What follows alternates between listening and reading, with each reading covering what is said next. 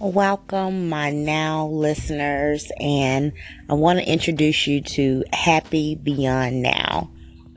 Um, I'm Kim, and I'm going to be your podcast host and commentator on this channel.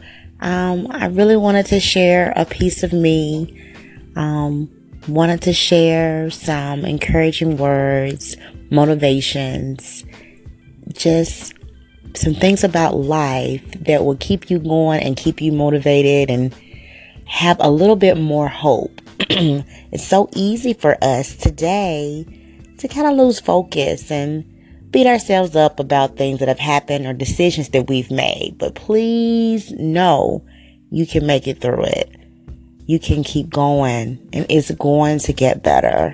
I know a lot of times we feel like, you know what? What is it for? Why am I doing all this? There's so many ungrateful people in this world, or you may feel like your talents are not being recognized, or they're taking your kindness for weakness. We all go through it. Some of it. We all go through some of that.